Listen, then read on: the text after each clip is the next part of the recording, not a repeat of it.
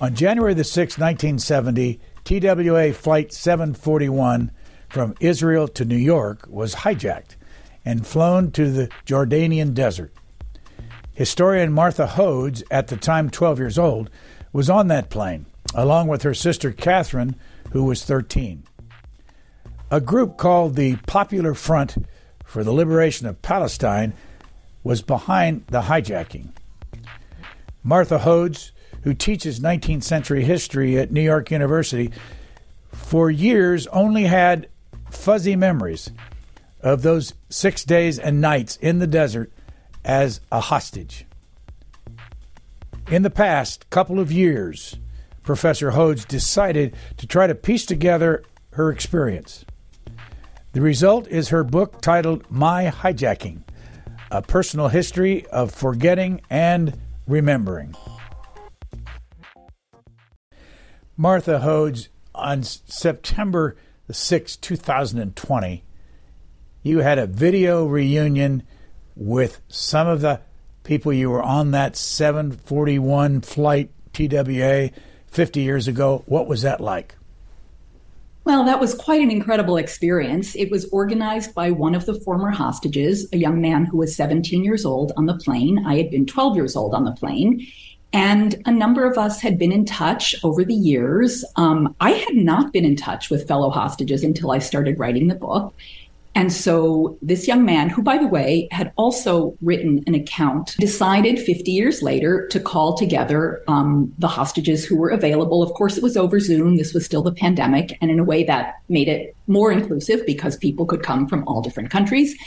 And we did, and it was quite fascinating. David asked each of us to offer memories and feelings about what had happened. He shared some sources he had found. I talked about writing this book. I was in the middle of writing it at the time. And some of the hostages I'd already been in touch with on my own. Others I made contact with through this reunion and then followed up with them later. So it was really a valuable experience for me. Did you get the impression that any of them on the screen that you saw are still affected by that experience 50 years later? Well, that's such an interesting question. I think all of us are in some ways affected by it. But, one of the questions I asked when writing the book was, what did this mean to me now, so many years later? I had forgotten so much of what had happened. Partly it was because I was a child at the time. Partly it was because so much time had passed, and that was true for everybody, no matter how old they were on the plane. Partly it was because traumatic experiences can be erased in memory. And so one of the parts of the conversations that we had in this reunion that was so interesting was people who were children, especially the young boys, people who were young boys in 1970, remembered the experience as exciting or adventuresome, or they thought that the commandos' guns, their weapons, were cool. And of course, don't forget that the commandos were nice to the children. They were not nice to everybody, to all of the hostages. But the children had positive experiences in many ways. And it was absolutely fascinating for me to learn that some of the other children also had memories that did not feel traumatic at the time. And yet, when we thought back, of course, there were many things about it that were quite frightening. You say that your sister chose not to participate, even though she had been with you and a year older than you were. Why did she not want to participate in the video meeting? My sister and I had different experiences. I was 12, she was 13, and her role in the hijacking was one of protector for her younger sister. She was a buffer for me. She did all the hard work. She made sure we weren't separated. She answered the commandos' questions. When we were released, she talked to the press. She made sure we had a hotel room for that night. And, my sister was my hero, and she's my hero in the story I tell. But she was also a child, and it was also a traumatic experience for her. And simply to call her my hero erases that trauma. And, my sister was so supportive when I was writing the book. She answered all my questions and she read the manuscript. But she made such a profound statement to me that I think will help answer your question, Brian, which is, she said, so this is in her voice, she said, "You forgot and wanted to remember." That's about me. And then she said in her voice, I remembered and wanted to forget.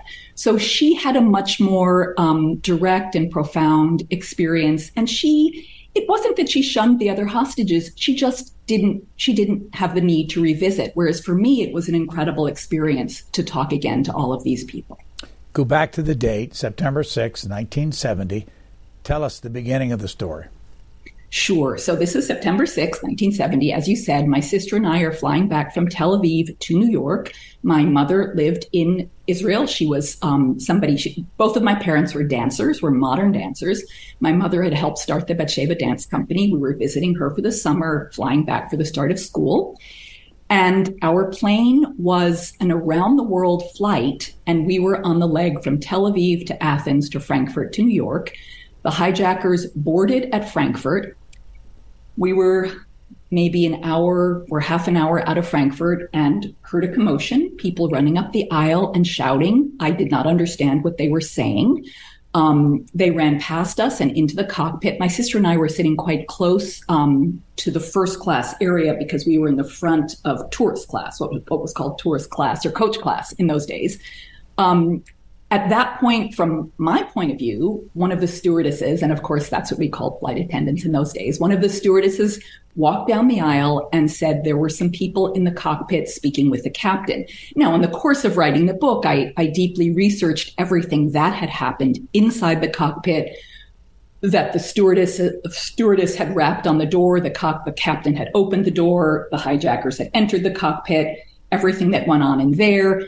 And then eventually what happened, people were murmuring to one another, wondering what was going on. Of course, we all thought we were being hijacked to Cuba, which was a relatively harmless stunt or prank in those days, but that's not what it turned out to be. And then we heard an announcement come over the loudspeaker saying that we were being flown to a friendly country with friendly people. And that phrase is something every hostage I spoke with remembered specifically.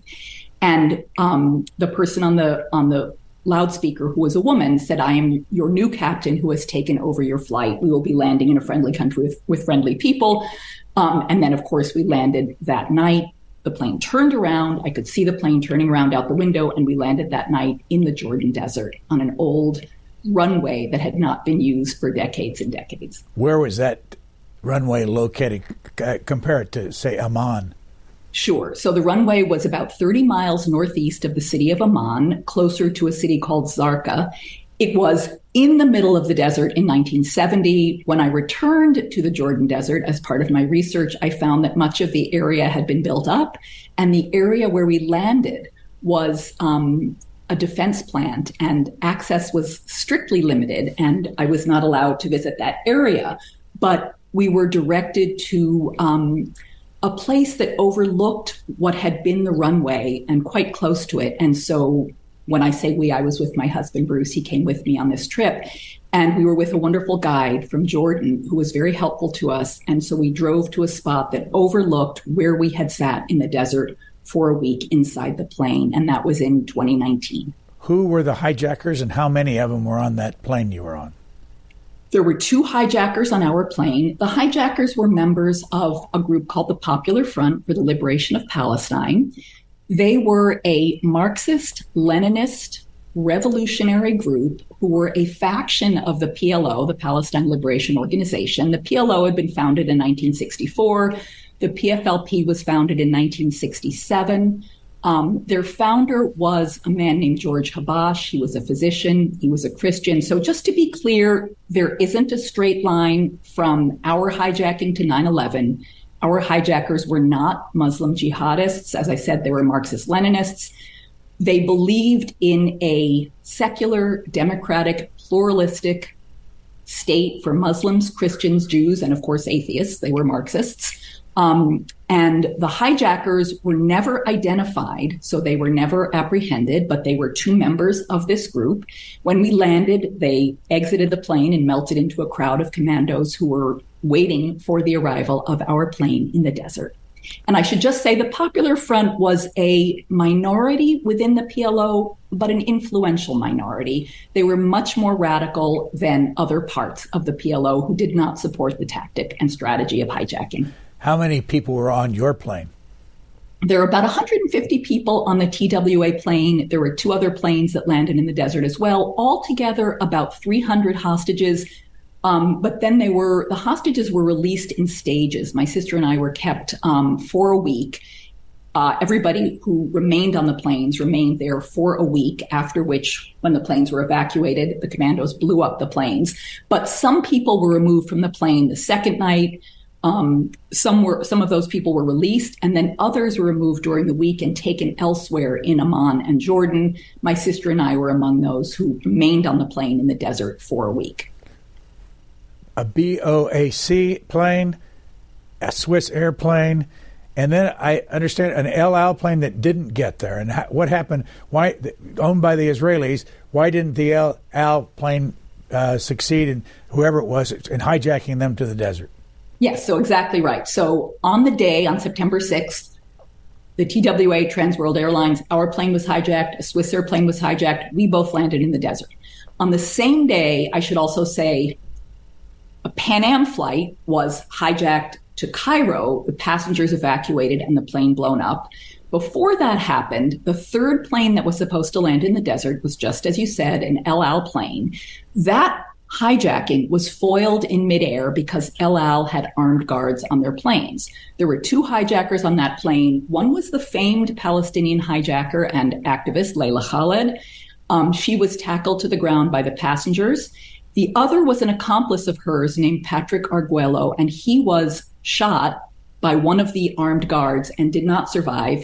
And then the El Al pilot, who had put the plane into a nosedive when the passengers were wearing their seatbelts, but the hijackers were standing, and therefore they fell to the ground and were then attacked by the passengers. The El Al pilot landed his plane in London, and Layla Khaled was then apprehended and taken to a jail in London. So that was foiled. And then 2 of the accomplices of Layla Khaled and Patrick Arguello were the people who hijacked the Pan Am plane.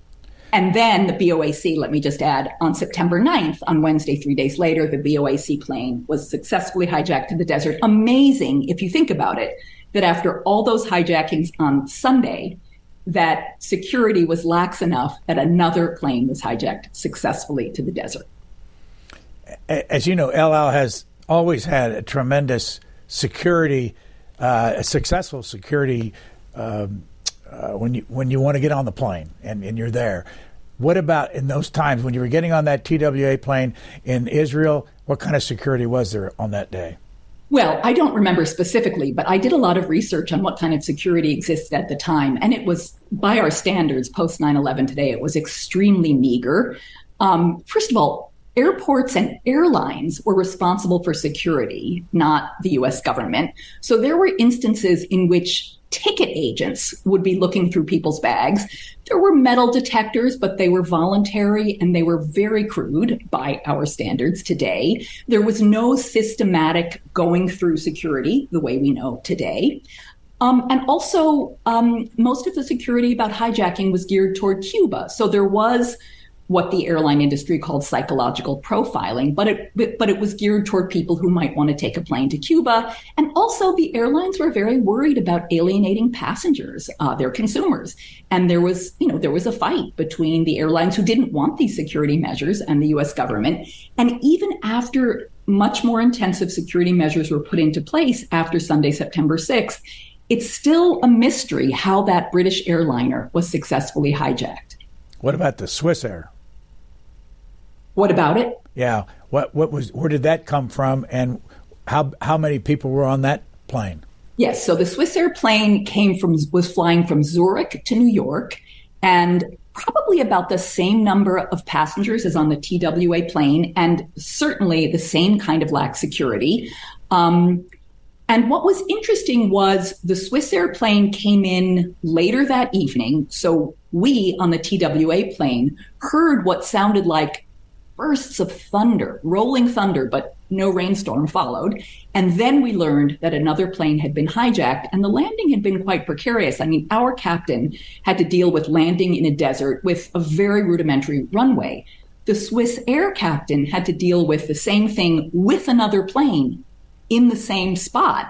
And that was quite dramatic, as we later learned. And then, of course, the BOAC captain had to deal with 2 planes on this meager desert runway. And of course, we were all very aware of the arrival of the BOAC plane because that one happened in daylight hours. What have you done in your life since this happened? Give us just the background up to this time. Sure. So let's see. I was 12 years old. So I went on to college, and I thought that I would be an English major because I always wanted to be a writer. But I ended up being a religion major in college. And looking back, I think it was a way for me to reckon with the divine, reckon with greater forces. I was brought up in a very, very secular Jewish family, no kind of religious education. And I studied world religion, not just Christianity and Judaism, but world religion. That was very interesting. I went on to get a master's degree, also studying comparative religion at Harvard Divinity School. And then I made a shift from the study of religion to the study of history. I got a PhD in history at Princeton, and I always considered it a shift from studying abstract ideas to studying people's lives. What happened was, when I was at Harvard Divinity School, I had a work-study job to help pay for my tuition at Radcliffe's Women's History Library. And I was working on processing archival collections, and I just found myself so interested in people's letters and people's diaries. And I began to want to study and write about not the abstractions, but people's concrete doings and what they did with their lives. And so I applied for PhD programs, and I got my PhD in 19th century U.S. history at Princeton. And before this book, I wrote 3 books on 19th century U.S. history, obviously quite different enterprises from this first book. And I'm happy to talk more about that if you'd like. And where do you teach, and how long have you been there? I teach at New York University. I have been there for, probably 25 years. My first job out of grad school was at University of California, Santa Cruz. I was there for 3 years. And then wanting to come back to the East Coast, I was lucky to get the job at NYU. I teach undergraduates. I teach graduate students. I teach the 19th century United States. I teach courses on the Civil War and race. But I also teach courses that are related to other enterprises that have helped me with this book. I teach a course on autobiography and history. I teach courses about experimental history, different ways of writing history. I teach courses on writing. I teach students to think and care about writing. I teach my students to think about why particular people told the stories they told in archival documents. And that was very useful to me in this book. I had to ask myself, why did I tell the story the way I told it in my own diary, which was one of my sources? Where had you kept the diary that you used when you were 12 years old on that plane all these years? Yes, so I had this diary that I had with me because I wrote in it every day of the summer, every day of my life. I wrote in my diary. I brought it with me on the plane. I wrote in it every day.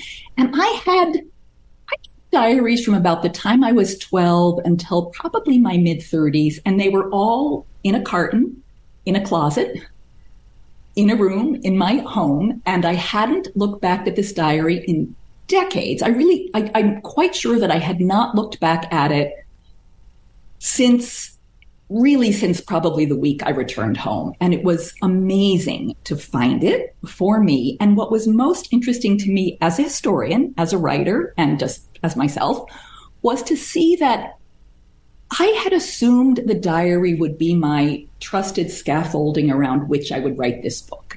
What I quite quickly learned was, although I wrote every day, and each day in the diary had its own printed full page, quite a substantial number of lines, there was quite a bit that I left out of the diary. And the main things I left out were things that frightened me and my own emotions. And that's, in a way, what the book is about: trying to recover, not recovered memory, I should say. That's quite a debunked enterprise, but reconstructing what happened on the plane, and doing that by what historians call parallel accounts. So in other words, if your evidence is quite scant, you look to other people in the same time and place who had a similar experience.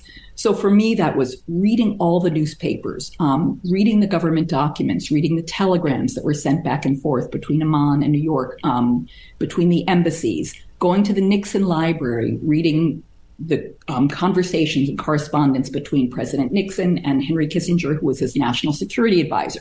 Of course, speaking with other hostages and their experiences, speaking with my sister, reading the words and the motivations of our captors in their printed publications, on their archives, in a way to reconstruct what happened to me, which is not the same as what happened to everybody else. In a way, that's why I call the book My Hijacking. It is only my experience, not that of others.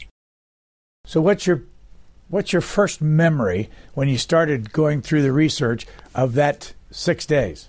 Yeah. So great question, because what I do in the book is in the very first chapter, I lay out my very fragmented memories. My first memory is what I described to you a moment ago about people running up the aisle shouting.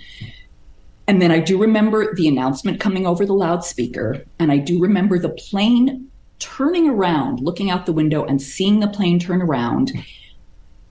After that, things become quite hazy. I think I have some memory of the plane landing. I remember that my sister and I were moved up to the first class section, which allowed us to have these wide seats where we could sleep. And I never knew why that was.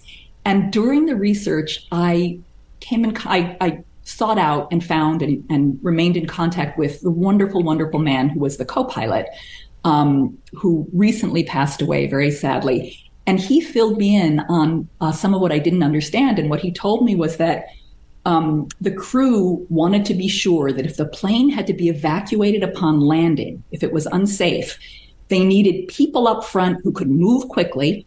And they also didn't want a lot of weight up front. So as he described it to me, two skinny girls were perfect. We could move fast and we weren't going to overload the front of the plane with too much weight. So we were chosen to sit up in the first class section for the landing. And then we were moved back into tourist class after we landed. What was the Popular Front after? The Popular Front for the Liberation of Palestine wanted the same thing that all of the Palestinian resistors and activists wanted, which was the return of the land of Palestine to the inhabitants who had been there when the nation of Israel was founded. So the PLO, Yasser Arafat, they all agreed with the PFLP. The difference was the PFLP did not sanction any sort of diplomacy. So their tactic was armed resistance. They did not believe in any sort of recognition or negotiation with the nation of Israel. They had an interesting relationship to other members of the PLO because their causes were the same, but their strategies were different. And many of the members of the PLO were quite dissatisfied not only with the hijacking but also with blowing up the planes at the end, once everybody had been evacuated. And I should say it was the internal policy of the PFLP not to harm anyone. But of course, when you are on a hostage-taking mission, you can tell that to your hostages, but you can't tell that to the world, or your mission will not succeed. The hijacking did two things. It brought attention to the cause of Palestinians, which was part of their mission. That's very much what they were after, to bring this before the world. And I noticed when I was reading all the newspaper coverage in the mainstream press, New York Times, Washington Post, LA Times, that there was a lot of discussion and empathy for the Palestinian cause. People saying this isn't going to go away. We need to address this. The other thing the hijacking did, though, was it harmed the cause, and that people did not approve of the strategy of hostage taking among innocent civilians. So it did both of those things at the same time. They passed out postcards to you. To do what with? Yes. So the commandos passed out postcards to the hostages on my plane, and they asked us to write notes to our government, asking the U.S. government to participate in the negotiations and to see that the commandos got what they wanted. And that also goes back to your last question. So part of what the commandos were after was the release of 7 Palestinian prisoners who were in Swiss and West German jails. And they were there for other airport attacks that had happened over the years. Some were awaiting trial and some had been incarcerated. And they also wanted a large number of Palestinian prisoners in Israeli jails to be released. And that's where The foiling of the El Al hijacking was problematic because it gave them many fewer Israeli citizens as exchange. And so the American citizens were stand-ins for the Israeli citizens in their negotiations. Now, the postcards. My sister and I were learning what we didn't, something we didn't know about Israel and Palestine. We didn't know about the Palestinian cause. We were interested in the cause of our captors. Again, they were nice to us as children. They told us their stories. We felt sorry for them. But we were worried about our parents and what they thought was going on. Don't forget, there were no cell phones. There was no contact. As far as we knew, the whole world had forgotten about us. So we wrote a postcard to our father and stepmother in New York saying, and it's reproduced in the book, I won't get the words exactly, but basically saying, don't worry about us. We're fine. Lots of people are looking out for us. It was this very sweet, very optimistic little postcard. And we gave it to the commandos. They were going to mail it. And lo and behold, it arrived at my father's address, although not until weeks after we had returned home. So what happened to you those 6 days eventually? And when did you get out of Jordan and how? So 6 days and 6 nights, we sat on the plane, inside the plane. It was very hot during the day, very hot. It was very cold during the night. People did things like cut up the curtains that separated first class from tourist class to make blankets. What did we do? Every time I asked a fellow hostage, what did we do during that week on the plane? Their first answer was nothing. We did nothing. Nobody could remember. What did we do? Nothing. But that wasn't really true. We talked, we read whatever was on board. People had cards, we played guessing games. People had birthdays, we celebrated birthdays. People prayed, we sang songs, we changed the lyrics to songs. One of my favorites, as I say in the book, the hit single that summer was Peter, Paul, and Mary's Leaving on a Jet Plane. We sang Living on a Jet Plane, Don't Know When I'll Be Back Again, or Don't Know If I'll Be Back Again. We thought that was funny. Looking back, it felt sad to me, but it made us laugh. It distracted us. We sang Yellow Submarine as we all live on a white TWA. People had all kinds of funny lyrics. People made friends. There was also hostility among the hostages because people's nerves were frayed. Somebody was snoring too loudly. Somebody was hogging whatever food was left. There was also between hostages and captives and captors, friendly relations and unfriendly relations. So, as I've said, as children, they were nice to us. They jumped rope with us. They let us out of the plane a couple of times for air and exercise, maybe 2 or 3 times. They played games with the kids. The commandos gave us piggyback rides. They showed us, you could see there was a mirage of water on the horizon. And one of the commandos explained to the children the scientific workings of a mirage. There were also, and I didn't know this until I researched the books, there were interrogation sessions that went on at night where grown-ups would be called to the front of the plane and interrogated about their ties to Israel. That was a very frightening experience for a lot of people. That was very interesting for me to learn about. I didn't know that it happened. I slept through it, even though we were near first class. So all of this went on for 6 days and 6 nights. And then we arrived on a Sunday night. The following Saturday morning, we were told to collect our belongings. We did. We went down the ladder. There were vans waiting on the sand. I didn't know any of this until I researched it. It was an agreement between the Popular Front and the Jordanian army. We were driven to the capital city of Amman, to the Intercontinental Hotel. At that time, there was a war, an unofficial war going on between the Popular Front and the Jordanian government in Amman. It was not Palestinians versus Jordanians. It was not that simple. Many Palestinians in Jordan identified with the resistors. Many of them did not agree with their strategy. Many Palestinians, along with Jordanian citizens, were very dismayed by the violence going on around them. I bring that up because the Intercontinental Hotel was a center of this violence. The hotel was shot up with bullet holes and broken glass. I didn't notice that. I have no memory of that. But in my sources, that was very, very apparent.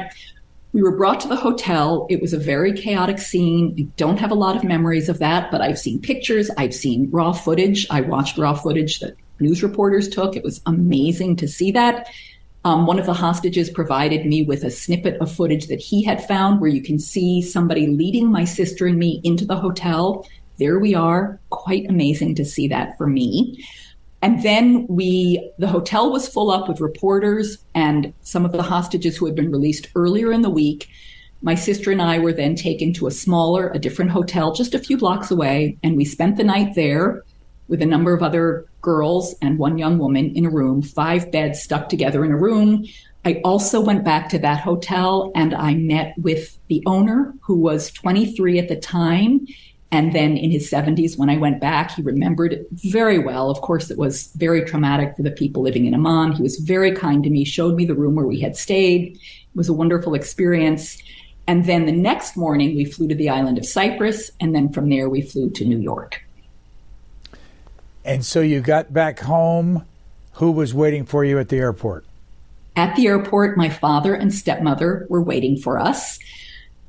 I have some memory of this. I should say on one of my research return visits, I went back to the TWA terminal, which, if anybody knows the history of architecture, was this futuristic terminal that had been built in the 1960s, had been closed for decades because it really was obsolete with the development of much larger jets, but recently reopened as the TWA Hotel and Museum.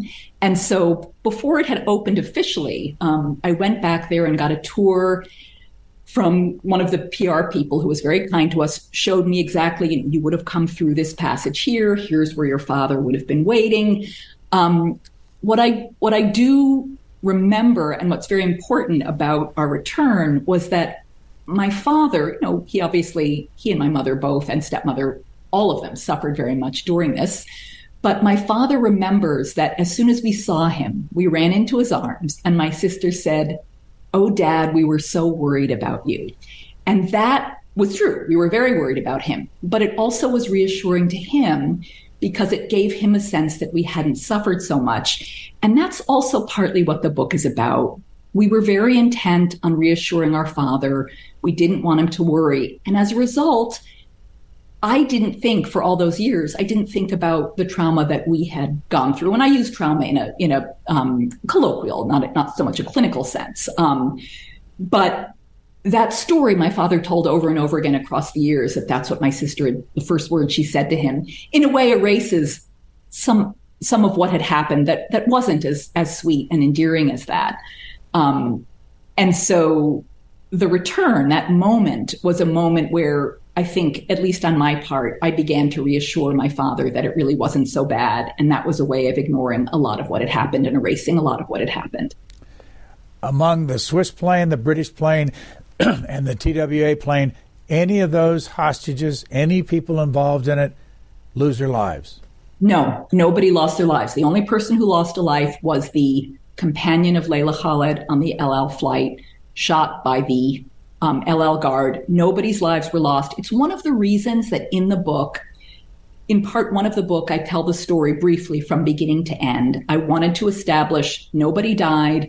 That was the intent of the PFLP, that no one should die, no one should be hurt, although that's not necessarily what they told their captives. But nobody did. Nobody lost their lives. Everybody came home by the end of September. We were held for a week. A group of about 50 hostages were held for 2 weeks longer in different areas around the city of Amman in different places. And that group of hostages had a very difficult experience because there was a war going on around them between the Palestinian insurgents and the Jordanian army immediately outside the walls of where they were. You teach writing. You've done 3 other books besides this. I've got to ask you about your technique using The Little Prince. Oh, thank you for asking that question. Yes, so much. So in the book, as readers will find, I insert quotations, about 1 per chapter, from the story The Little Prince, a well-known book.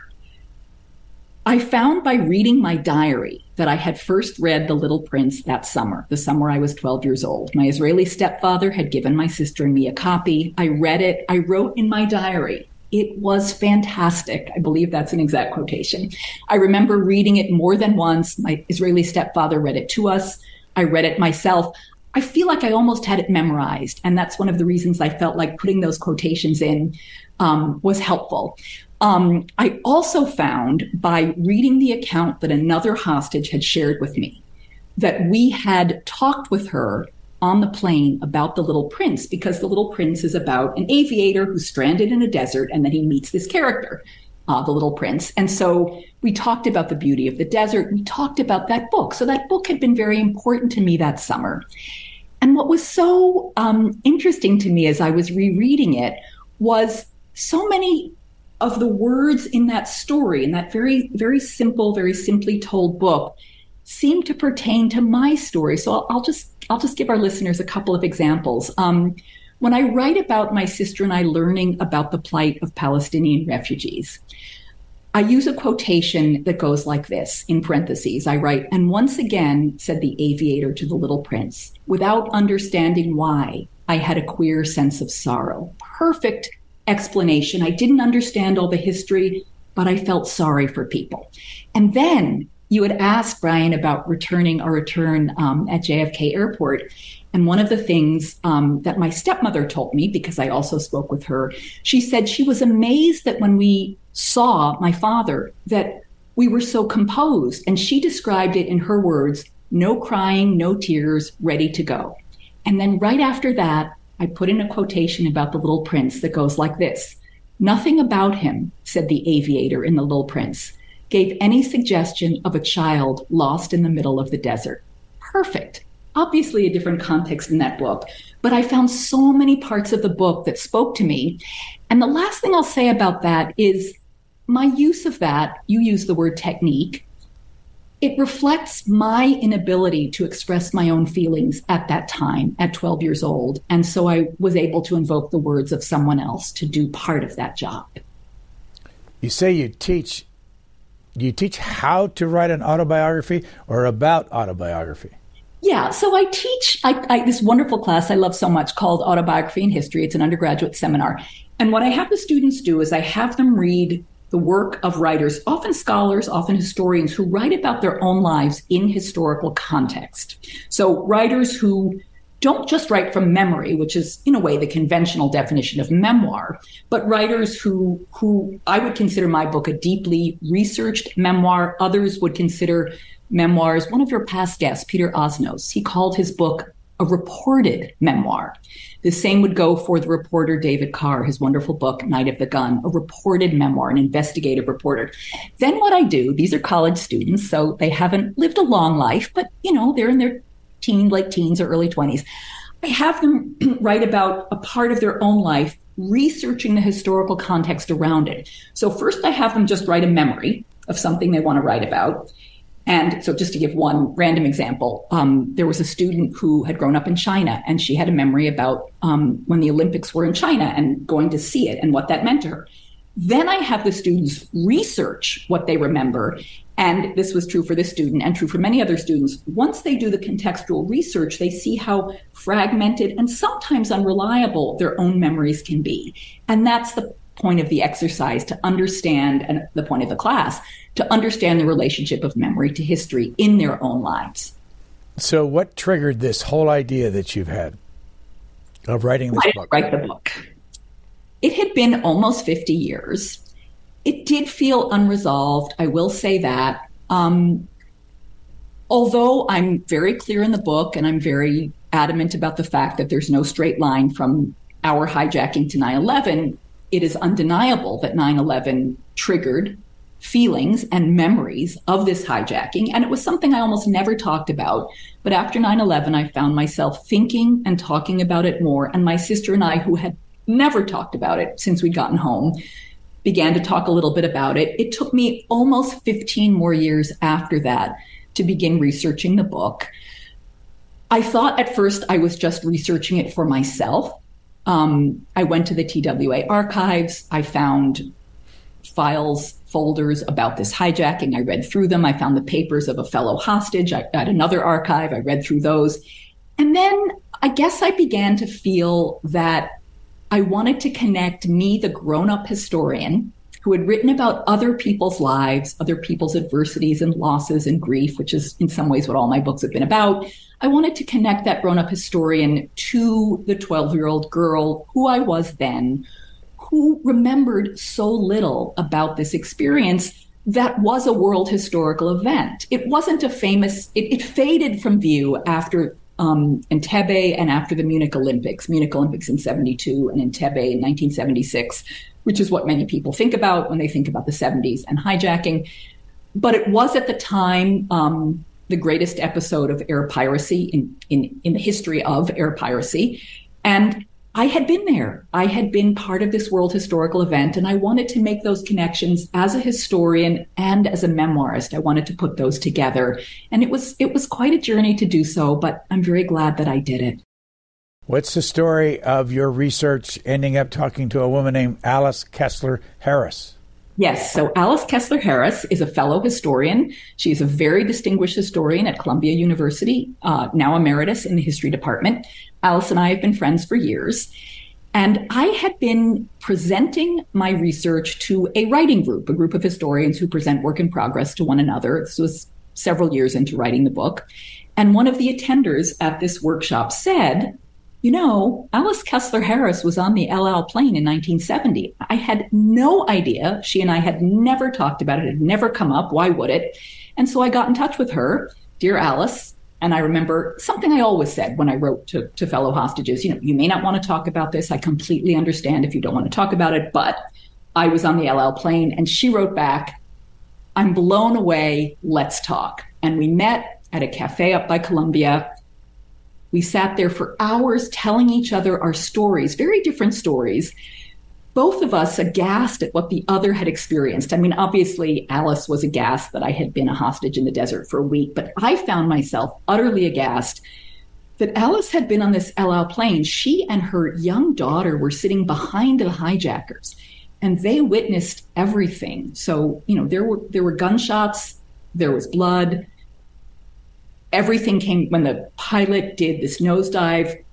All the suitcases, all the china came crashing down. Alice's daughter said to her very movingly, she turned to her mother and said, you mean I'm never going to see my daddy again? So very, very traumatic and intense, very different experiences. And now that is something that Alice and I know that we share that we didn't know in all the years of our being colleagues and friends before this. How did you do this? How did I do what? The research, the plan for the book, how did you sell it to Harper? Yes. So, great question. As I said before, I began to research for myself. I didn't think I was going to write a book about it. I had just finished this book called Mourning Lincoln about personal responses to Lincoln's assassination. I had some time. I always take time in between books. And then I was meeting with my agent in her office and throwing around different ideas for books. And I told her, you know, I've been researching something. I spent some of the summer researching. And I told her about the hijacking and that I had been there. Her dog was lying at her feet, this sweet golden doodle. The dog gets up, walks over to me, puts his front paws on my knees and looks up into my face. And I said to my agent, what's going on? And she said, oh, Farley can tell when someone's in distress. I did not even know I was in distress when I was talking about the hijacking. The dog could tell something that I couldn't, so that was a clue. My memory is that my agent said, this has to be your next book. She remembers it differently. There you go, unreliable memory. And then I thought, I will do this. I will set out to do this. I was lucky enough to get 2 wonderful fellowships, one by the Guggenheim Foundation and one at the Cullman Center for Scholars and Writers at the New York Public Library, where you're in residence for a year and you have all of the resources of the library, which I use to research context in all kinds of ways. I went to many archives. Just a few examples. I went to the archives of the International Red Cross in Geneva, Switzerland. The International Red Cross had been negotiators. They had files on the hijacking. I read through State Department archives. As I said before, I went to the Nixon Library. I watched all the news reports from that week that were on television. Of course, I read all the newspaper coverage.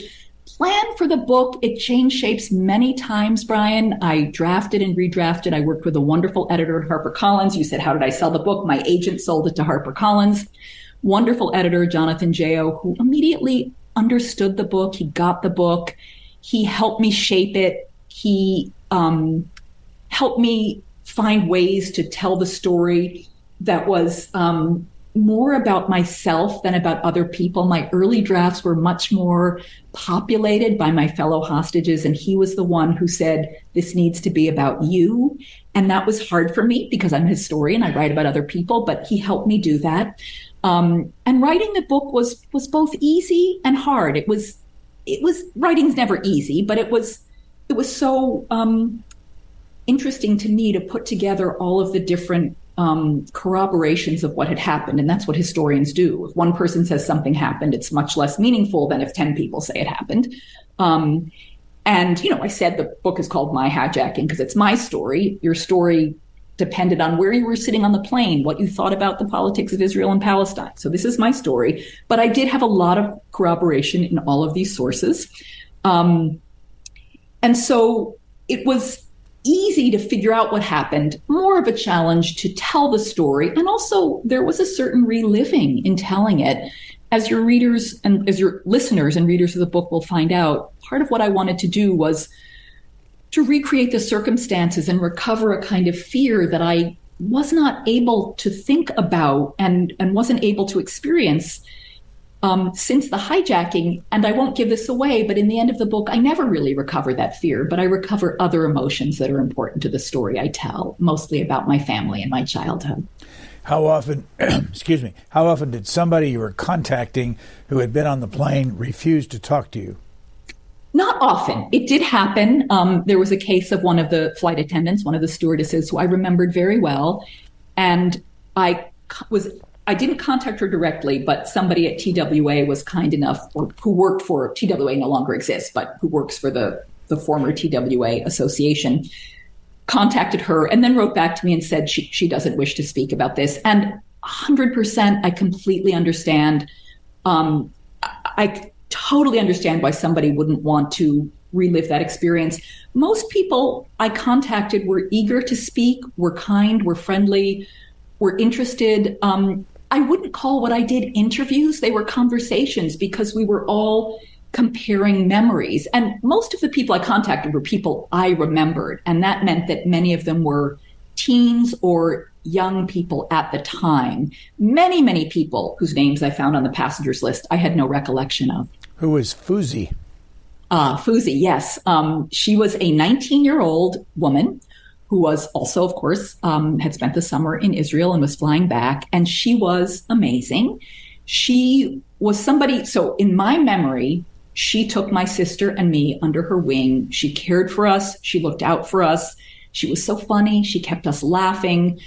And then when I found her again and talked with her, we met again almost 50 years later, what I learned was that although she was very modest about it, she had taken care of many of the unaccompanied children on the plane. But like all angels, she had made us feel as if we were her only concern. So she was the one person my sister remembered. We both, she was impossible to forget her. She stayed by our side the last night before we were released when nobody was sure what was happening. She took the middle seat in our row of 3 people. We both slept each with our heads on one of her shoulders. She was also someone who was kept. She was one of 5 young women who were kept 2 weeks longer. So when we got home, we knew that she wasn't yet home, and that was very disturbing to us. When she did finally come home, she came to visit us in New York. So we had a reunion with her, and I found in the course of my research that we had been in touch with her for some months after the hijacking, and then we had lost touch. Very important person to us. Why did they keep her 2 weeks longer? So at the end of the week, by the end of a week, when negotiations weren't getting anywhere, the Popular Front came to see that it was unsustainable just in terms of health and sanitation to keep all of these passengers on these planes in the desert. And so they released most of the hostages, but they held back about 50 hostages. And she was one of them. Most of them were men. There were 5 women altogether who were held.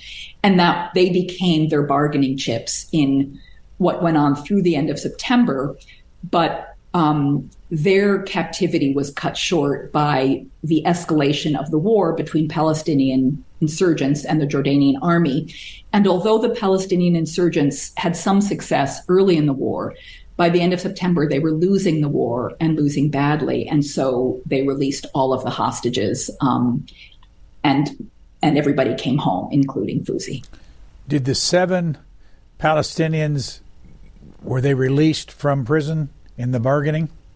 They were. So those 7 Palestinians were released, along with Layla Khaled, who was in prison in jail in England, in Great Britain. She was released as well, and that was part of the deal. No Palestinian prisoners from Israel, which was really, a major demand of the PFLP. None of that ever happened. So that was a loss for them, but those prisoners were released. And as I said, our hijackers, none of the hijackers were ever caught or prosecuted in any way. All 3 planes blown up, and was there anything left of them anywhere in a museum around the world? So yes, all of the 3 planes were blown up, and they were, I should say that the planes were wired with dynamite the night we landed. And that was a memory that I kept with me, but never wrote about in my diary, and a fairly traumatic memory because, there was a sense that this plane could blow up with the passengers on it, which is what our captors were telling the world, although at various times they assured us of our safety, although not all the time. So as we were being driven out of the desert in these vans, the planes were blown up. The van I was in, which left first, we heard the explosion but didn't see it. Some of the hostages who were in the later vans in the convoy saw the explosion in front of their eyes, and that was also quite a dramatic experience. Then the planes were left smoldering in the desert. I believe at that point, members of the different airlines were able to go out to the desert and see these smoldering remains. I mean, there was virtually nothing left. There was nothing left that was valuable. TWA had, of course, flown people to Amman in hopes of coming out to the desert, seeing what the hostages were experiencing and reporting back. But the TWA personnel never got out to the desert until after we were released and the planes were exploded. What was the hardest part of your research? The hardest part of my research was the quest to recover the emotions that I knew I had felt on the plane. So, historians always count documents and evidence closest to the time and place of what we're studying as the most reliable. I had a recorded interview that my sister and I gave within a week of getting home. Maybe 5 days after we got home, we gave this interview to an alternative Boston weekly. I should say an older cousin of mine who was a freelance journalist was the one who was interviewing us. We barely knew him at the time. And in that interview, my sister says that I was very frightened. So that was very close to the time of what had happened. And so I trusted that. And there were also many other documents. There was a report written by the International Red Cross doctor who talked about how frightened the passengers were. And also, just logically, I had to have been frightened, but I couldn't recover that feeling. And so I spent all of these years while I was writing the book trying to reconstruct what had happened in hopes of recovering that fear. The closest I came, and this was a very difficult moment in the research, I had a memory that on the plane, our captors had handed out brown manila envelopes of what some of the hostages called propaganda. And so it was a speech that George Habash, the founder of the Popular Front, had given that June about the cause of the Palestinians, the plight and cause of the Palestinians. And I remembered reading it and thinking, although I didn't understand all of it, thinking that it was very sad. And I found those pages in the National Archives. I found those crumbling white pages that looked exactly as I remembered. The only thing I remembered was that it opened with an apology. It was something like, "Ladies and gentlemen, we are sorry to have put you through this. We are sorry to trouble you. Let me explain our cause." And there was that line in front of my eyes. Okay, so I found it in the archive. I scanned it on my phone. I didn't read it. I had the document. I did not read that document, Brian, for about 2.5 years because I knew it would bring me back to that moment inside the plane. And I did read the document when I finally read it in a very quiet space that I set up for myself. It was a moment I felt myself slipping back. I read it from beginning to end, but it was hard to do because it was the closest I came to feeling like that 12-year-old girl in that plane who was afraid and who was sad and who was worried about my father and my mother and worried about what would happen to us. And that was the closest I came to that feeling. By the way, how many different summers did you go to Israel with your mother there? Yeah, 6 or 7 summers in Israel, and it was a happy place for us. It was a happy place because we spent these beautiful carefree summers in Tel Aviv, which was really quite a small city in those days, and we ran around freely and had friends, and my mother was in the dance world, and the dancers loved us. We went to the studio. Of course, as children of divorce, it was also sad to be away from our father and then to be away from our mother. But my principal memories of summers in Israel were a place of carefree, fun times. Where is your sister today? My sister lives in Western Massachusetts. She is a social worker. I should say she started out her professional life as an actress. And I sometimes think she did that because, it was my sister when we came home who was willing to talk about how afraid we were and how difficult it was. And I didn't want to hear that. And it was hard for my father to hear. And so in a way, she was silenced. I write about this in the book. And so this is my analysis, not hers. But, to become an actress, to be on a stage in front of a rapt audience where you can express the emotions of the characters you're playing was a way for her to do that. Then she changed professions and became a social worker. She works with victims of domestic violence. And in a way, and again, this is my analysis, not hers, but it's a way to reckon with family troubles and not to turn away from family troubles, but to face those challenges. And she's done that her whole life, and I admire her greatly for doing that. How many of the 300 in the 3 different planes were Jewish? I don't know that number, but that is an important question for this reason. The narrative about these hijackings, and I haven't checked lately, but this was also true on Wikipedia, and the incorrect narrative is that the PFLP separated Jews from non-Jews. That is not what happened. What happened was the second night we were there, a number of people were removed from the plane, and we were all standing in the desert, on the desert floor. And some people, it was a frightening situation, I admit. We were surrounded by commandos and their weapons. Then a group of people were put on vans and released to the Intercontinental Hotel in Amman, and others of us were put back on the plane. Everybody who was released that night was not Jewish.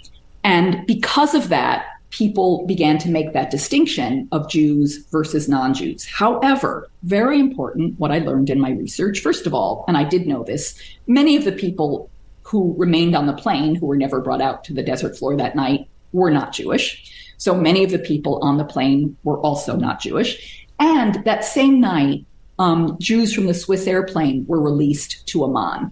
So it was not strict Jews and non-Jews. Of the 50 people or 52 people held for 2 weeks, about 2/3 were not Jewish. Another reason, I think, for that misconception is that the night we landed, the commandos questioned everybody, took our passports and questioned everybody. And one of the questions they asked is, are you Jewish? Now, there was a lot written about this, and diplomats have written about this, and people have spoken about this. The PFLP was very clear that they made a distinction between Jews and Zionists. Nothing against Jews, obviously very anti-Zionist, defining Zionism as their Palestinian homeland as a nation state for Jews, which is not how everybody defines Zionism, but that's how they defined it. They asked that question because they were trying to determine people's ties to Israel and how valuable they would be in exchange for their own, for the prisoners they wanted released. But asking that question was, admitted later, was problematic because it gave the impression that they were identifying people as Jews or non-Jews. After that night, that distinction was never made again by our captors.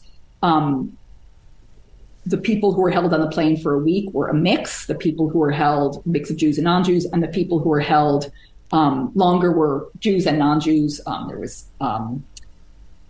There were people of all religions who were held longer.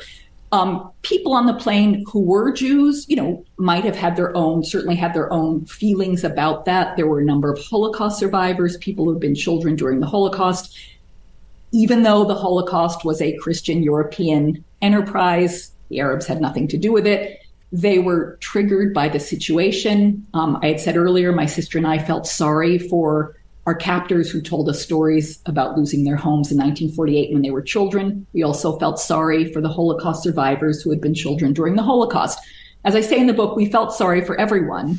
And as I also say in the book, we couldn't think of a solution. We wanted to think of a solution, and we couldn't think of a way to solve the problem of people losing their homes. And we wanted to go home too. So for us, we were surrounded by stories of children and home, and that's what we were experiencing. And that was both moving and elicited empathy and also contributed to our trauma. As we close out, when you think back of all the research you did, how would you describe the volume of news coverage on September the 6th, 7th, 8th, 9th in the United States compared to other tragedies we've seen since that time? Yes. So, as I said before, there was no contact with the outside world, although reporters would come from Amman out to the desert every day and film the planes and talk to some of the hostages. And this was recounted to me by one of the hostages I spoke with. At one point, one of the hostages said to one of the reporters, "We have no contact. We're on a news blackout. What's going on in the world?" And the reporter said, "You are the news. You are the only news." So it was covered from end to end.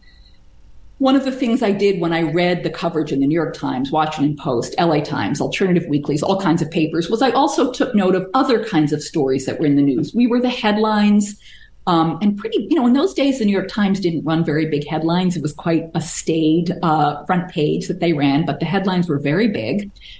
We were in the news every single day that my sister and I were on that plane through our release. So that would have been September 6th through September 14th. After that, although there were still hostages being held, it receded a little bit. But it was really end-to-end coverage. And the same, I use the resources of the Vanderbilt News Archive, which has archived all of the television news from the three main networks in 1970, ABC, CBS, and NBC. Every night, Walter Cronkite, Harry Reasoner, all of the main anchors, if you're from that era, you will know those names.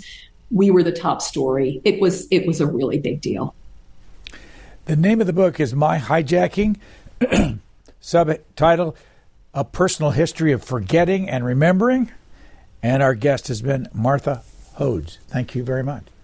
Thank you so much for your wonderful questions. It's been a pleasure. Thanks for listening to the Book Notes Plus podcast. Please rate and review Book Notes Plus, and don't forget to follow so you never miss an episode. Questions or comments, we would love to hear from you. You can email us at podcasts@c-span.org.